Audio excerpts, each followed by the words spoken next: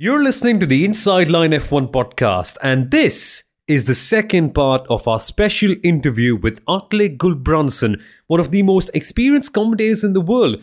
And believe you me, he started commentating on Formula One in Norway at the age of 17. And today it's been around 25 seasons since he's been doing that. It's incredible the amount of experience he carried and the stories that he shared in part 1.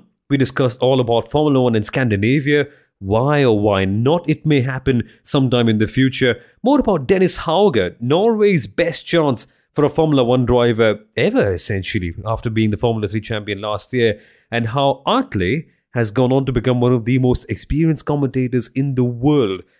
All of that and more was a part of part 1. Part 2 is going to be more on Atle's friendly competition with Kimi Räikkönen and when he actually beat Kimi, not once, but twice. And if, of course, Formula One should also host Grand Prix on Wednesdays and more of that stuff. So let's not waste any more time. Let's listen to Atle and his stories. And don't forget to like and subscribe this podcast, folks.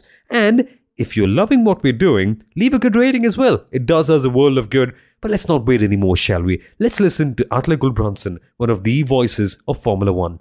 But now that we're on this topic of drivers, Atle, I have to talk to you about, let's say, more on the past of Formula One, more on the drivers you've seen, more on the championships that you've witnessed. Any driver as such that comes up in your mind that you probably expected a little bit more from, personally? I mean, normally it could be, say, someone like JP Montoya, the first name that comes up to mind. But who do you think could be, let's say, that big missed opportunity for Formula One in terms of someone who could have been the superstar but just didn't quite work out? Ah, okay. This is going to be a controversial one. Yeah, but Kimi is a great driver. Now he is retired. He has a fantastic career, but only one world title. Yeah. Maybe he should have had more world titles.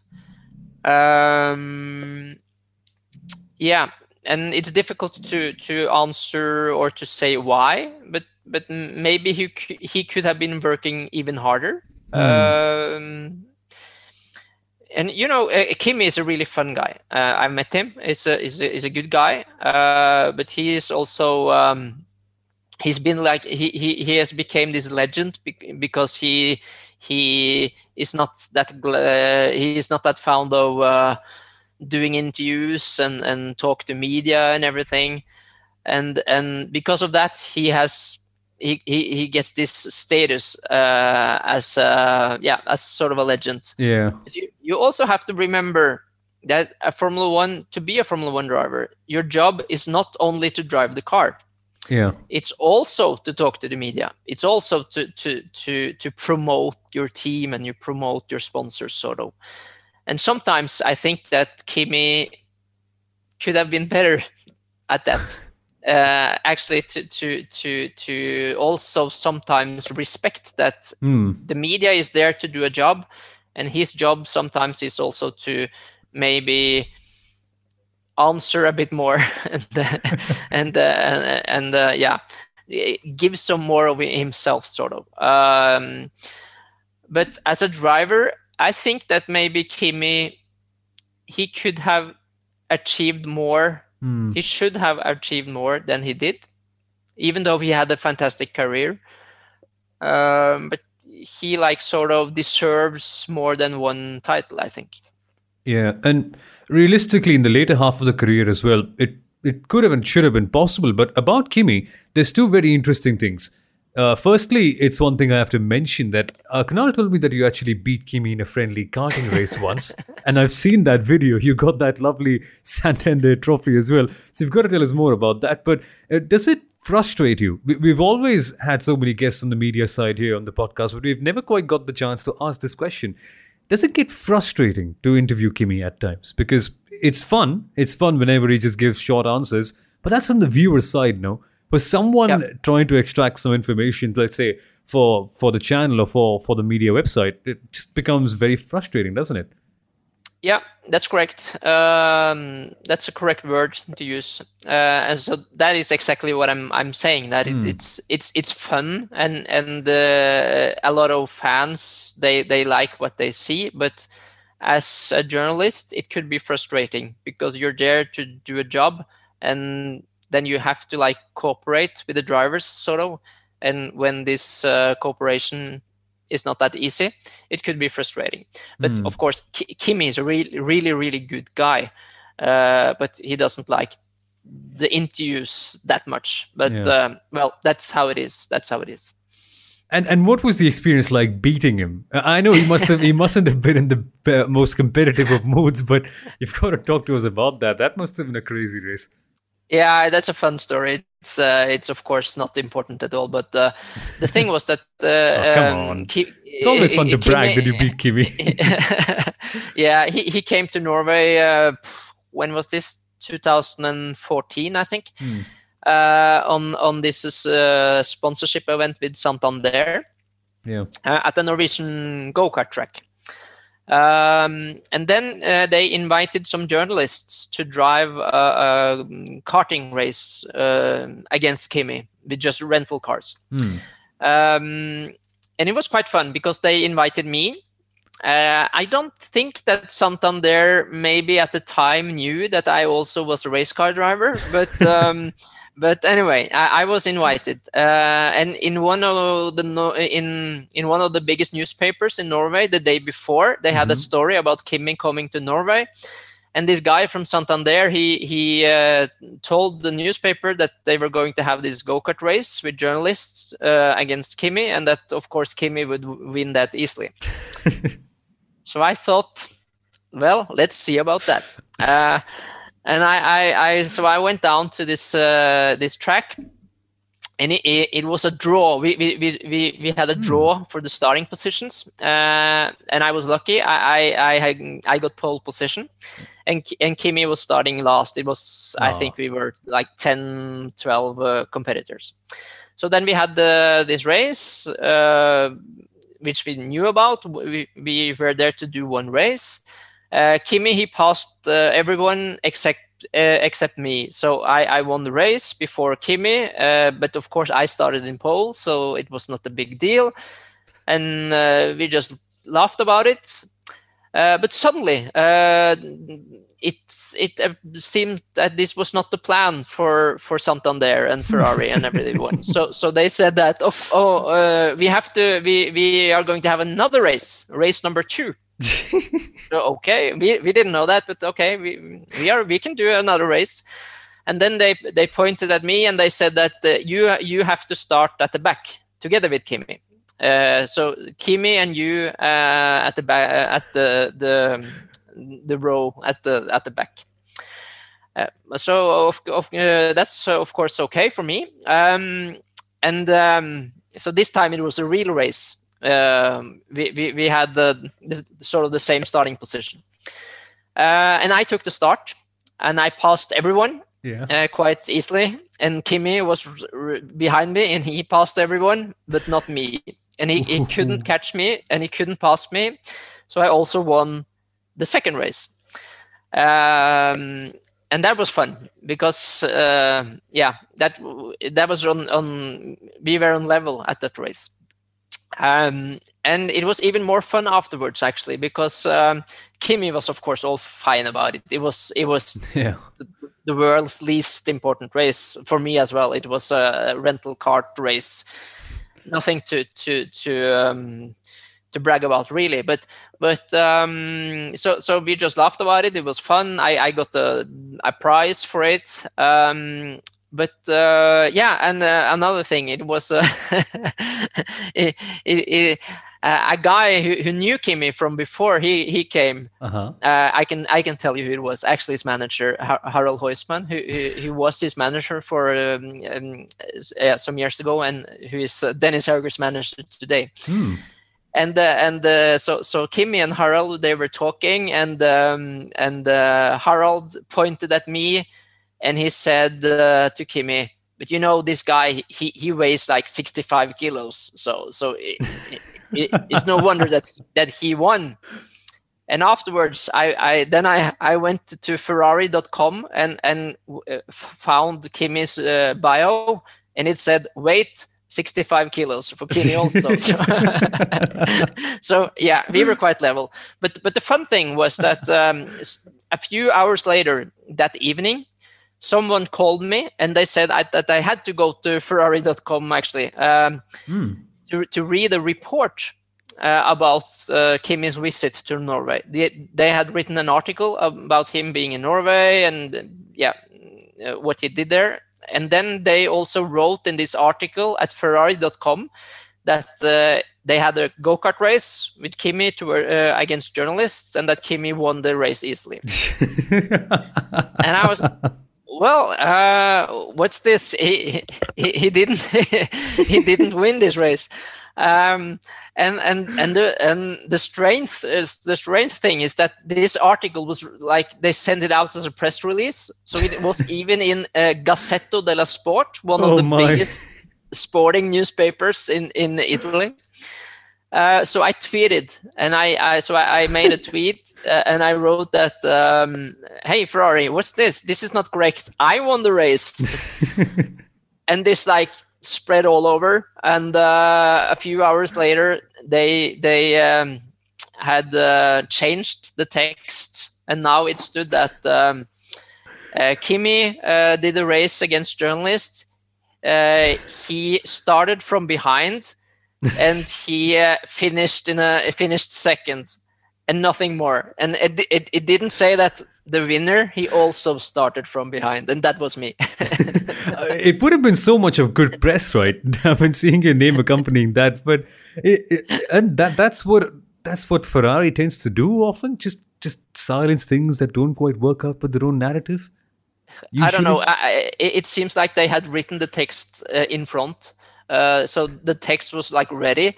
I was, to be honest, very, very surprised that they wrote about a rental kart race. That was very surprising for me, but they did. And probably the text had been written before the race, and they expected Kimi to win, but he didn't. And Atle, did you even tell them, or at the very end, when did you actually tell them that you're a racing driver and this is no fluke at all? And what was the reaction like? No, I think when I came, it was some people there knowing me, so they knew that I had some experience. Yeah, it was. It was a fun experience. It's a good story.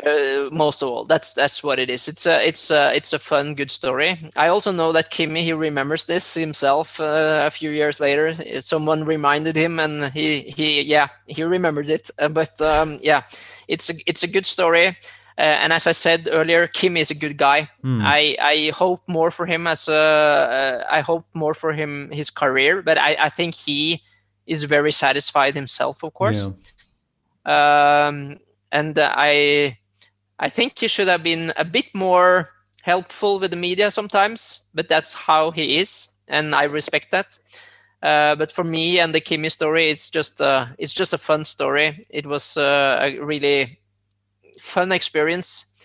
But I have won some other races which are more important for me. Exactly. And so many of them in the VLA and so many in the Norwegian National Championships as well. But getting on the whole Kimi point, right? With Kimi, it's very interesting that Liberty Media have got him to become this cool legend, and they've matched up his perception that way in the media. And I think you mentioned about how good Liberty Media has been in terms of making Formula One better. Anything that you think is still missing though? Because I think Kunal told me that you and him had a really fun chat about Wednesday evening races and maybe that prospect that could potentially happen. How do you look at it that way? Yeah, that's interesting. I have to like talk about this from a Norwegian perspective.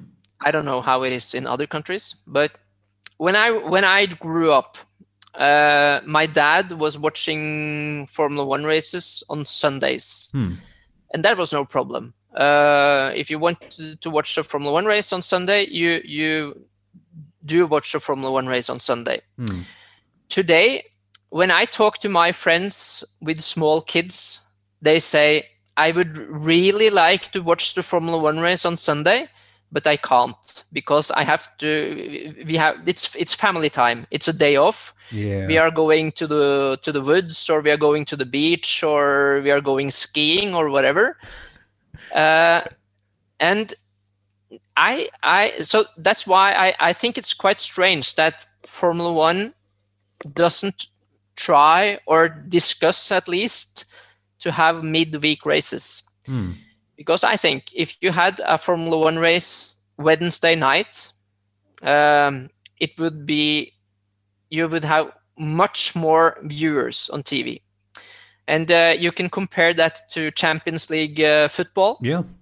They are playing midweek, and it's a huge success. Because Sunday at 3:00, many families, and I guess it's like this in other countries as well, it's family time. It's not the time where you're supposed to sit in front of the TV. But Wednesday night at 8:00, the kids are in bed, and you can watch TV. So yeah, Kunal and I have been talking about that. And I don't know, Kunal, if you agree with me, but I think that would be a good idea for Formula One.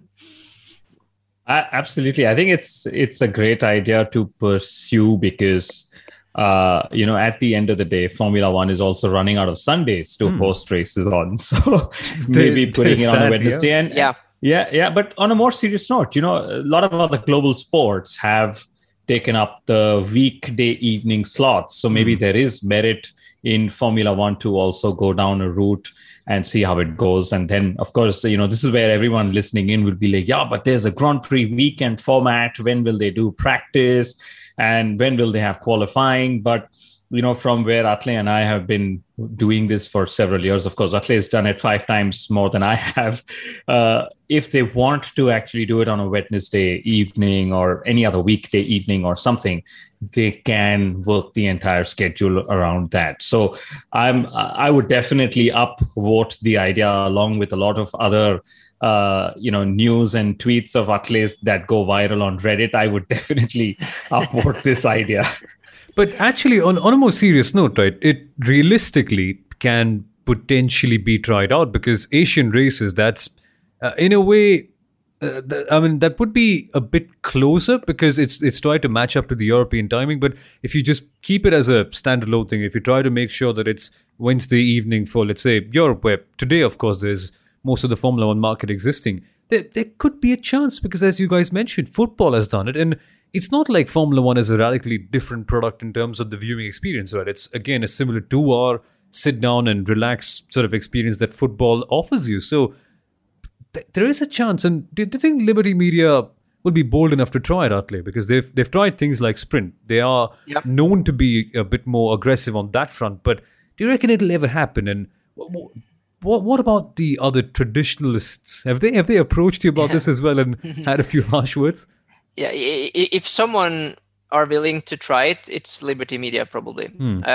We see today that the races where we have most viewers, that's the North American races because they go late Sunday evening. So yeah, I think Liberty maybe are willing to try something like this. It could be some other challenges as well, of course. For the spectators, it's much better with a weekend race, of course, when you have the day off to go to the races. But with the big interest of Formula One these days, I think you could probably fill the stands also at the Wednesday at most of the tracks. And then, of course, you need to have the whole organization. And we have to remember that even though Formula One is a very professional sport, they are dependent of marshals that do this in their off time, actually. So that could be a challenge when you need several hundreds of marshals at the racetrack. That's not that easy on a Tuesday and a Wednesday, then on a Saturday and a Sunday. But I think if you really want to try it, it's possible. And it doesn't have to be for all the races, right? It can be once or twice. So it just makes it worth it, like the sprint, essentially. Plan beforehand and try it. And it's interesting that we've touched up upon this, because this just means that there's so many ideas flying around that we wouldn't even be suggesting it if Bernie would be owning the sport. So there's that. But how do you see things evolving with Liberty, Atle? Because they're bold and they're trying stuff. They're trying to equalize the whole game. They're trying to bring in Netflix. This is just turning out to be a dream, essentially, for all of us. Yeah, I am so impressed over what Liberty is doing.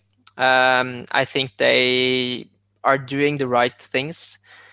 A lot of the things that I missed some years ago, when I was thinking about Formula One, which I really love. I that's my passion. Formula One has been my life since I was at my first race as an 8-year-old at Paul Ricard in '88. But you were there. Oh, yeah. I was. I can tell you that story also. For sure. Let me do that afterwards. But that's a fun. That's actually also a fun story. But Formula One is my life, and it's my passion. I really like Formula One. But there has been aspects of Formula One which I have been thinking could have been better, and which I was missing. And then Liberty Media comes in, and I think they are doing so much good. Netflix is one thing, social media is another thing. They experiment things. They had this. If you remember the race at Bahrain at the outer circuit at Bahrain last year. I don't think that would have been happening in the old days, but now they dare to do things like that. And of course, the new cars coming in, it's really good. I want cars that are more raceable, with more ground effect and smaller, or the wings are not smaller, but they are not that effective. I think the racing will be better. I think the product will be better. I think the interest will just rise with the new cars. I think Liberty Media is doing very good things. And then, of course, we can still discuss some of the countries that Formula One travels to, when you talk about human rights and everything. That's something which is important to address and to have focus on. And of course, we have the final few laps of the Abu Dhabi Grand Prix, which you also can discuss. When you have this sort of, you have the sporting side and you have the entertainment side, and what really happened in those few last laps. That's something which is very interesting to discuss. But as a whole, I would say that Liberty Media has been so good for Formula One. And if I have 2 more minutes, I will tell you about my first Formula One race, because I was 8 years old and I was with my family at a vacation in France, and we were going to Paul Ricard for the French Grand Prix in '88, and we had the cheapest tickets at the end of the Mistral Straight, and I was 8 years old and like 1 meter high or something. So when I came there, I couldn't see one thing. I didn't see the track, I didn't see the cars, I didn't see anything, because everyone was standing around.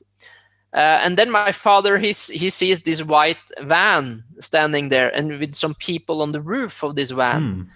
And he points at me and he points at them, and he says that we have come all the way from Norway to watch this race, but my son, he's so short, he can't see anything. So the guys at the top of at the roof of the van, they said, just send him up. My brother is working with oil in Norway, he said, so just send him up. So I climbed up this up to the roof of this van, and when I entered the roof, Alain Prost passed Ayrton Senna at the end of the Mistral Straight, and I got addicted to Formula One. What an introduction to the sport, right? That is quite something. Oof. And those cars, the sound, it already must have been just aligning towards the sport's favor at the very beginning. There's no way you can't leave that place without being a Formula One fan, can you? No, it was amazing. Fantastic experience. And 3 years later, we went to vacation in Great Britain, and we went to the British Grand Prix at Silverstone in '91. And we had good tickets that time, so we were sitting in the Woodcote corner. But a few laps before the end, my father said, "I think we should go because the lanes, the car lanes it will be completely chaotic." So we went like 2 laps before the end. And Nigel Mansell won that race, and Ayrton Senna, he ran out of fuel, so he had to hitchhike with Mansell, and that's a really famous picture, but I didn't see it because then we were going out of the track. Oh man, that's a big miss. What could have been that would have been some sight. But also, in terms of all the cars, I mean, you've witnessed so many of them, right? Back in the 80s as well. You've witnessed, of course, the more present cars as well, as you rightly mentioned. Which one, according to you, was just the best from a raw racing perspective? For me personally, that's 2007, 08. I mean, those cars, they just were fantastic. But which one do you think just strikes that nerve emotionally? Was it the 88 ones? The 88 and the early 90s, I really liked the look of the cars before you got all the small wings and the barge boards and everything. They looked cleaner, and that's also why I'm really looking forward to this year's cars, but because they remind me somehow of this generation. I'm a pure racer. I'm more into racing than technology. So for me, I like that when the cars are a bit simpler, it's more up to the driver than up to the engineers. That generation, late 80s, early 90s. But I also liked the cars between like 2009 and 2016. They didn't look that good. I have to admit, I didn't like the look of them, but I liked the racing. I think the racing was quite good. And even though the cars that were introduced in 2017, they looked spectacular, I think that was a wrong direction to go with the big downforce cars. Yes, they were faster. And yes, we have had now a couple of seasons with great racing.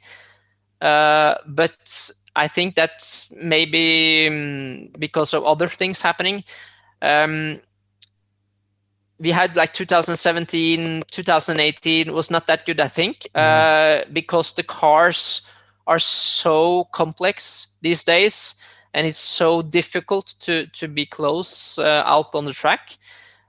So I have to say that the regulation changes that we now have with this year's cars are one of the biggest in Formula One history. And in my opinion, it's also maybe hopefully, I have to say, hopefully the smartest regulation change ever in Formula One.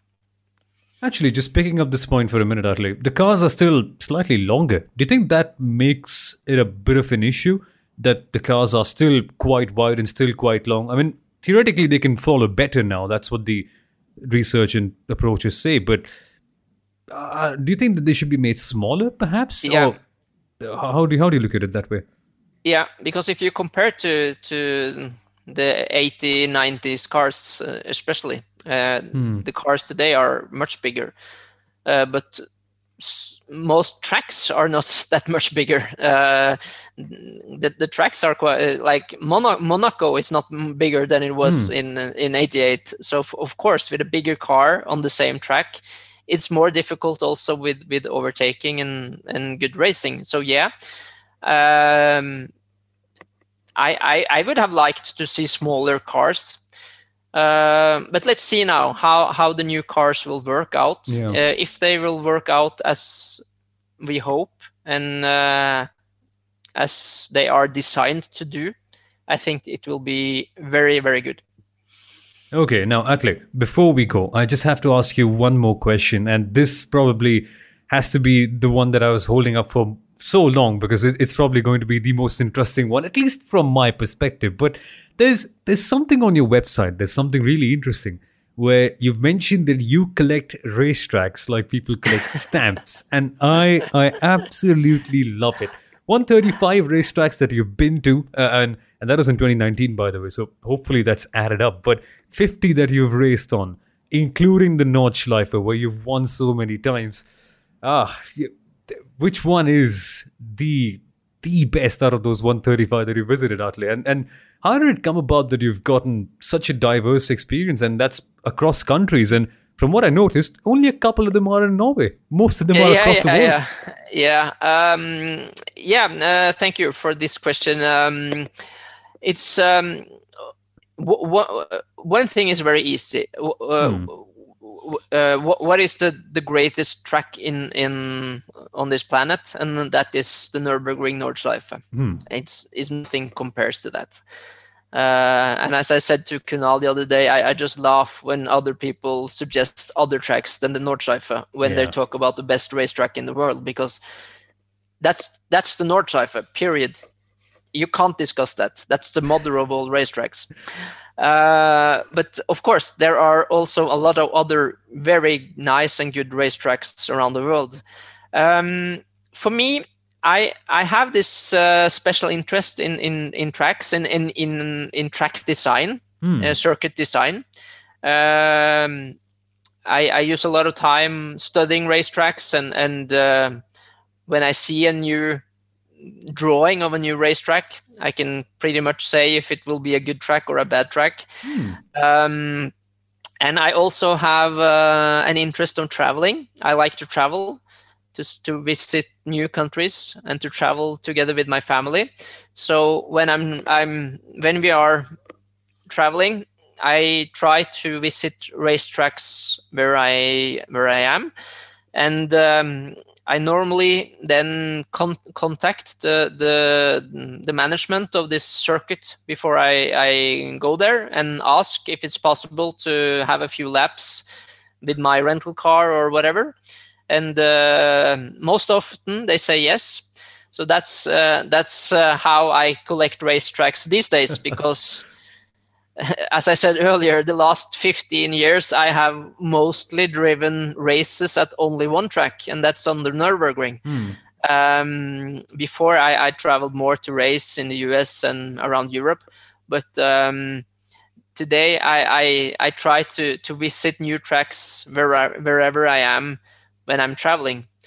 So yeah, I've been driving now on 50 tracks. And that's my collection, not stamps, but racetracks.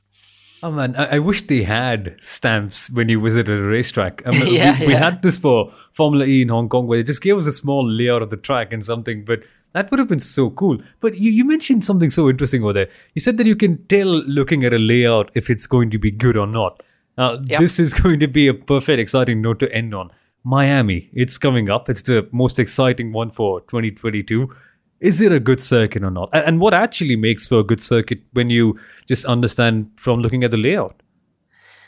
To take your second question first, the thing with racetracks is that it's a difference between a circuit that is good for the driver and a circuit that is good for the spectator or the TV viewer. That could be two completely different things. A circuit that is good for a driver is a fast-flowing circuit. The best race tracks on the planet, I think, is in North America. Agreed.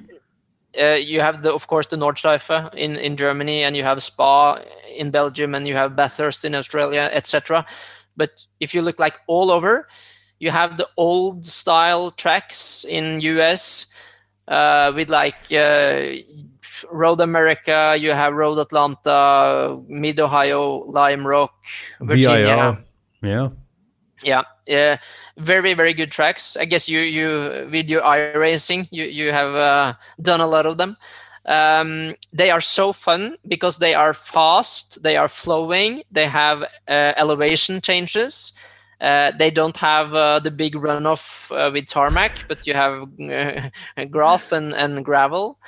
So they are fun. But if you could imagine a Formula One race at the Nordschleife, it would probably not be fun to watch because they wouldn't be able to overtake each other.